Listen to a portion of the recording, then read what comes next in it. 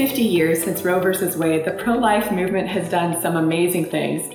And this was all because of the dedicated work of many, many men and women, from those who worked in the ultrasound clinics, from those who worked directly with mothers and their babies in pregnancy resource centers, to Christ followers who prayed for those mothers and their babies, and to brave policymakers who were willing to pass pro-life laws to protect life.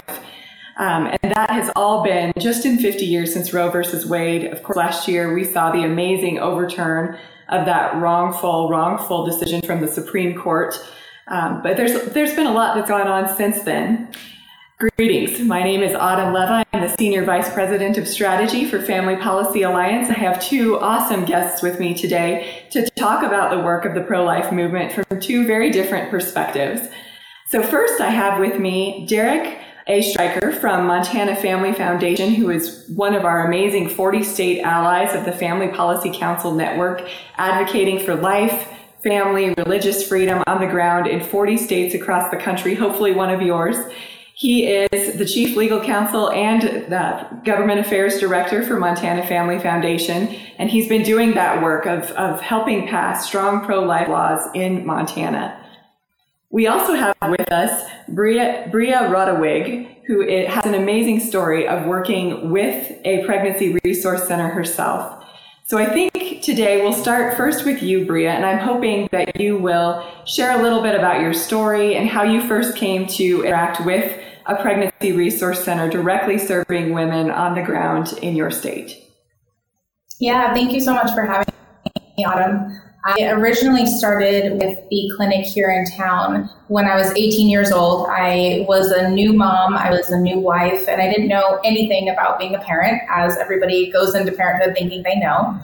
And so options at the time helped me to navigate, parenting and questions I had, and they were so super supportive of me in that.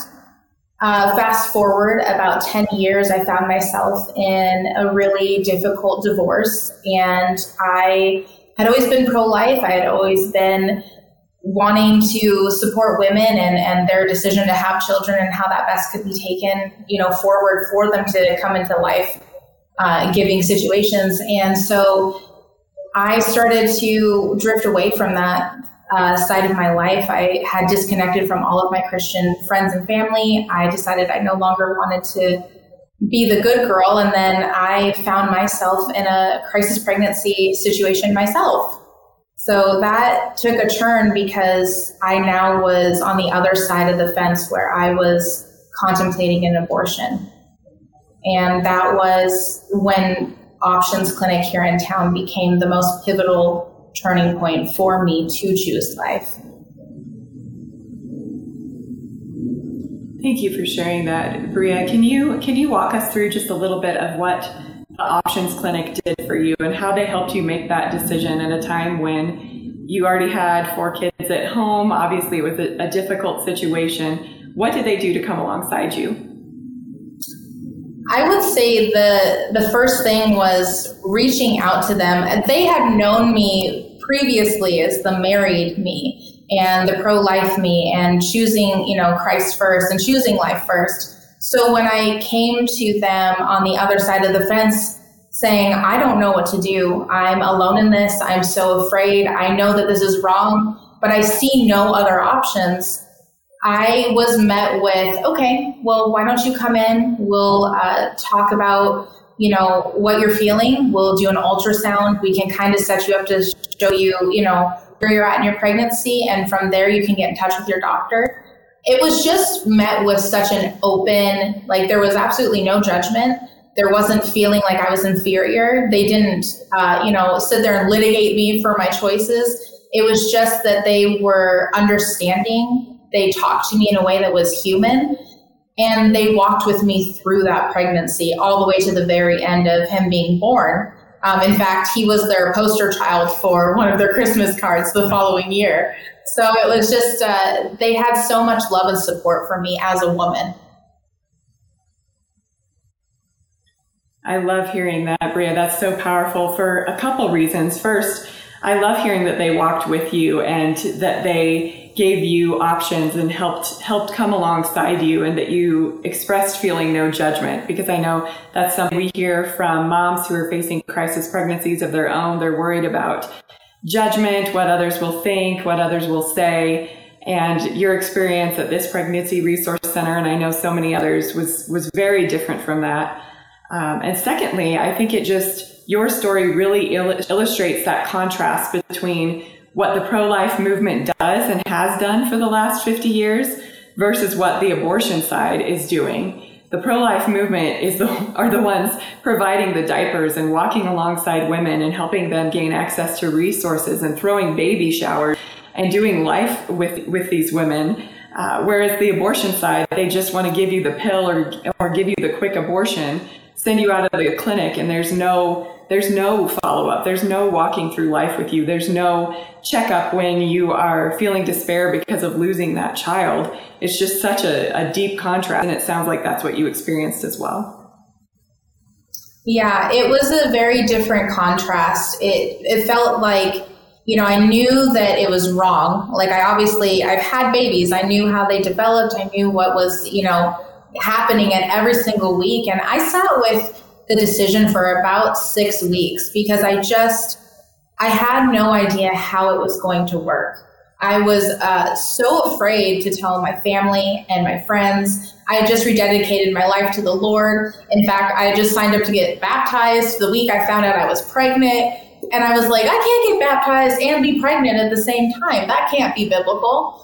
And I remember my pastor at the time just saying, like, this is exactly why you need Jesus. Like, it's going to be okay. It's going to work out. But I remember just sitting there and thinking, if I call the other center and I talk to them about an abortion, I know I'll be talked into an abortion. I knew that if I talked to Options Clinic, that I would be given an entire full spectrum of what I was to expect. I would be given the truth of what happens if I had an abortion, which I did. I would be given the full view of how I chose motherhood if I decided to walk it alone. They were so very thorough with how they presented everything to me. And never once did I feel like they had an agenda or were pushing one way or the other. They just were very open to enforcing the fact that I was not going to be alone. That's really beautiful. With the abortion side, it really is always a one-way street. Bria, how old is that little one from your crisis pregnancy now?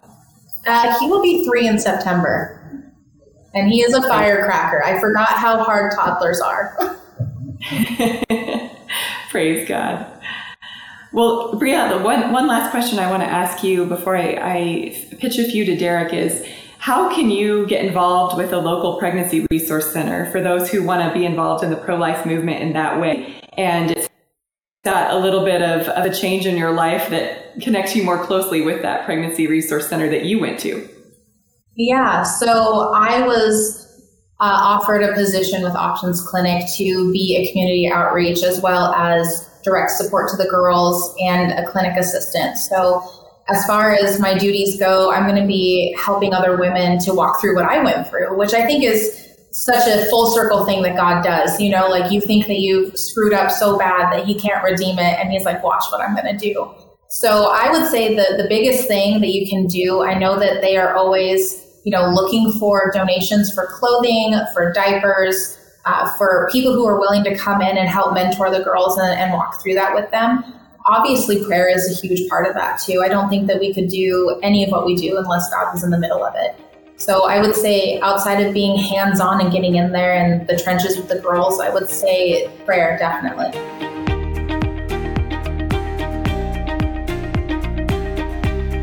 We are so glad you're enjoying Conversations with Craig. Your experience doesn't have to stop here. To stay connected with other listeners, hear about current events affecting your family, and to share pictures and videos with your friends, follow Family Policy Alliance on social media. We're on Facebook, Instagram, and Twitter. Check out the links in the show notes, and we'll see you online. That's great. Prayer, donations. We've got a local clinic where I'm based, and we've donated a lot of clothes and diapers that way as well. So thank you, Bria. That is very helpful and powerful. I appreciate you sharing that. We'll come back to you in just a minute.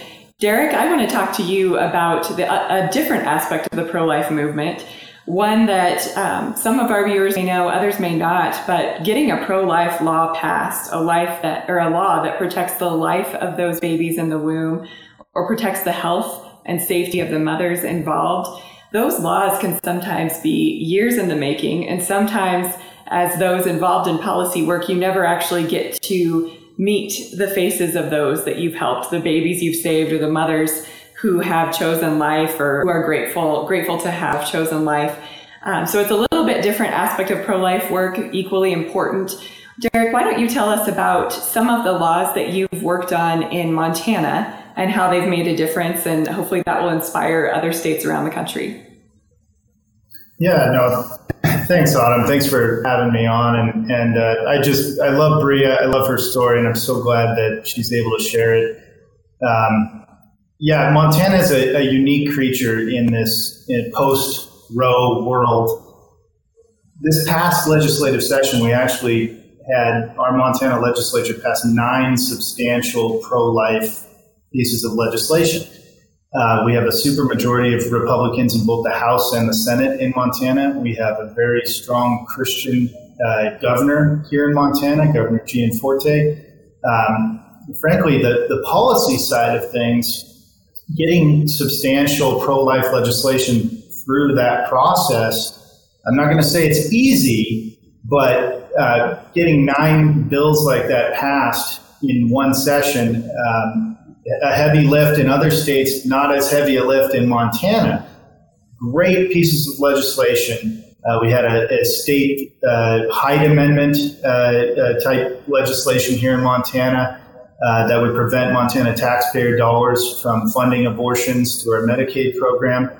We had other pieces of legislation to provide more information to women experiencing a crisis pregnancy. We had a lot of great bills here in Montana. The problem in Montana is not the legislature.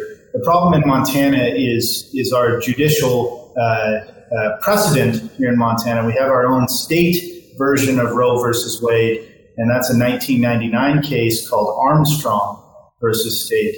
And I can go into more detail there about the Armstrong case, but that's really the roadblock that stands in our way, Autumn, in Montana. 4 of those bills that I mentioned have already been challenged and enjoined and are on appeal at the Montana Supreme Court right now as we speak. Well, for our viewers, I just want to underscore what you just said. 9 pieces of pro-life legislation in one session. That really is incredible. So major kudos to you at Montana Family Foundation and your leadership. Obviously, the great support of pro-life lawmakers and the governor there. That's huge. Not many states have the opportunity to do that, but when you do that as a state that can, it really sets the precedent and encourages other states to do the same, because we know what happens in one state isn't a vacuum. It will trickle over and affect other states. It will affect the federal level up in Washington, D.C. So Derek, please keep doing what you're doing, because you're helping the rest of us who are in less pro-life states, and you're helping encourage what happens at the federal level as well. I also want to mention what you were explaining about your state version of Roe versus Wade. I know there's other states that have something similar. Minnesota is another example. And so for our viewers, what that means is if your state has a version of Roe versus Wade at the state level through the state courts, it really doesn't matter that Roe versus Wade was overturned from the Supreme Court at the national level, because the state still has strong laws protecting a so-called right to abortion, which is why Derek and his pro-life allies in the state are facing some real roadblocks there. But Derek, I did want to follow up and ask you, what is one of the pro-life law that you're most proud of, and what motivates you to keep going even when you face those roadblocks in policy work? Sometimes it's not always the bills that we pass, but the bills that we kill during the process. We had a bill this session brought by a Democrat lawmaker from the Bozeman area that sought to codify abortion as a religious right, R-I-T-E. And we found that very offensive, and we went in opposition to this bill, and it was killed in executive action shortly thereafter. And our president, Jeff Laszlo, he was even asked after that bill hearing what problem he had with Satan. And it's startling, to say the least, some of these things that happened during the legislative session, but we're really proud to kill bills like that would codify abortion and the murder of innocent lives as somehow a religious right. Really proud to shut that down. We're also proud of the work of the Montana legislature. We had a bill passed, House Bill 721 here in Montana. This is one of the bills that has been challenged and is on appeal to the Montana Supreme Court.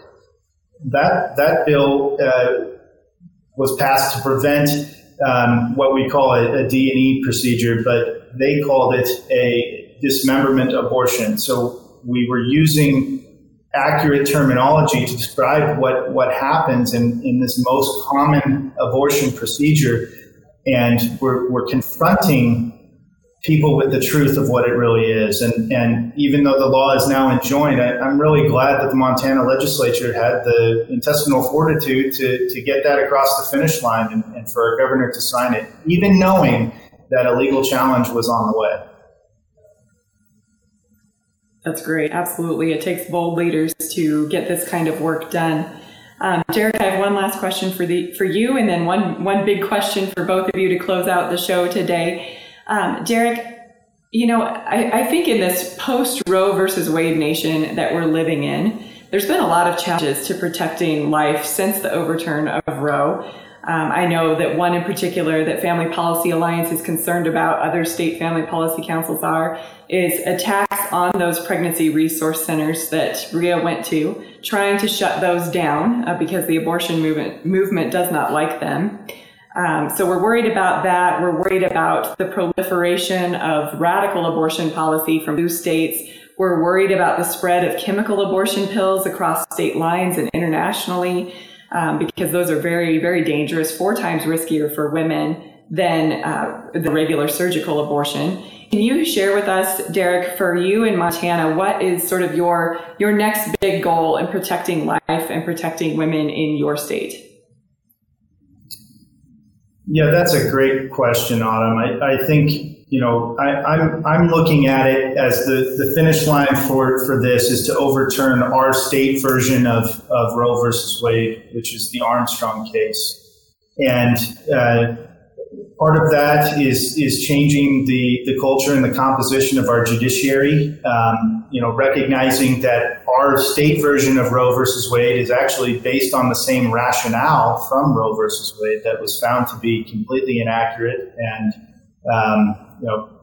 adding into the Constitution something that isn't actually there, a so-called right to an abortion. So that's the end goal here, is to overturn that legal precedent and then take the shackles off the legislature, so to speak, to allow them to enact substantial pro-life legislation that's going to withstand legal challenge. And we're also doing a lot of great work to work with pregnancy resource centers. And I think Bria's story really underscores and highlights how important these pregnancy resource centers are in a post-Roe world. The women are being lied to about their options. As Bria explained, if you go to a pregnancy resource center like Options Clinic here in Helena, Montana, you're going to get the full spectrum of what abortion means and what's going to happen, what it's going to be like to go it alone, or what your options might be for adoption. You're going to get all the information necessary to make an informed decision, and we support that at the Montana Family Foundation. We don't see as many attacks here in Montana. I think Montana's a good Second Amendment state as well. But that said, those attacks and those dangers to pregnancy resource centers are very real, and we don't take them lightly. Well said, Derek. Thank you. And our prayers are with you, and we're standing with you. If the national version of Roe versus Wade can be overturned, then certainly the state version can as well. So we will join you in fighting for that and praying for that. Last question for both of you, and Bria, we'll turn to you first. If there is a woman who is next door to both a Planned Parenthood and a pregnancy resource center like the one that you visited, she can go in either door, and you have just a few seconds to share something with her to try to convince her to go into the pregnancy resource center instead of the one-way street abortion clinic. I'm sure many of our viewers have friends, family members who've been in this situation. What would you tell her in the few seconds that you have to talk to her? I would tell her that it's going to be worth it. Choosing life is going to be worth it. And that she doesn't need to prove anything to anyone but herself, and that she can do this. I think I needed somebody to tell me that I was still loved, I was still lovable, and that it was going to be the best decision to choose life. Amen. Derek, what about you? It's hard to argue with what Bria just said. I was going to say choose life. Life is precious. You are loved, you are valued, and you're not alone. And then just pray. Pray. There is power in prayer, and that's exactly what I would say. That's beautiful. Thank you both so much for sharing that. Thank you for being with us today. I hope our viewers will take that to heart, because I am personally so proud of what the pro-life movement has done for the last 50 years and how they really have shown over and over that we are the ones who want to walk with women and their children through life. We get called all sorts of things, all sorts of names, but it's not true. We are the ones who are choosing life and choosing love, I think, as you said, Derek. So thank you so much. We hope this was a blessing to you all. Derek, Bria, thank you. Thank you. Brought to you by Family Policy Alliance. Our vision is a nation where God is honored, religious freedom flourishes, families thrive, and life is cherished.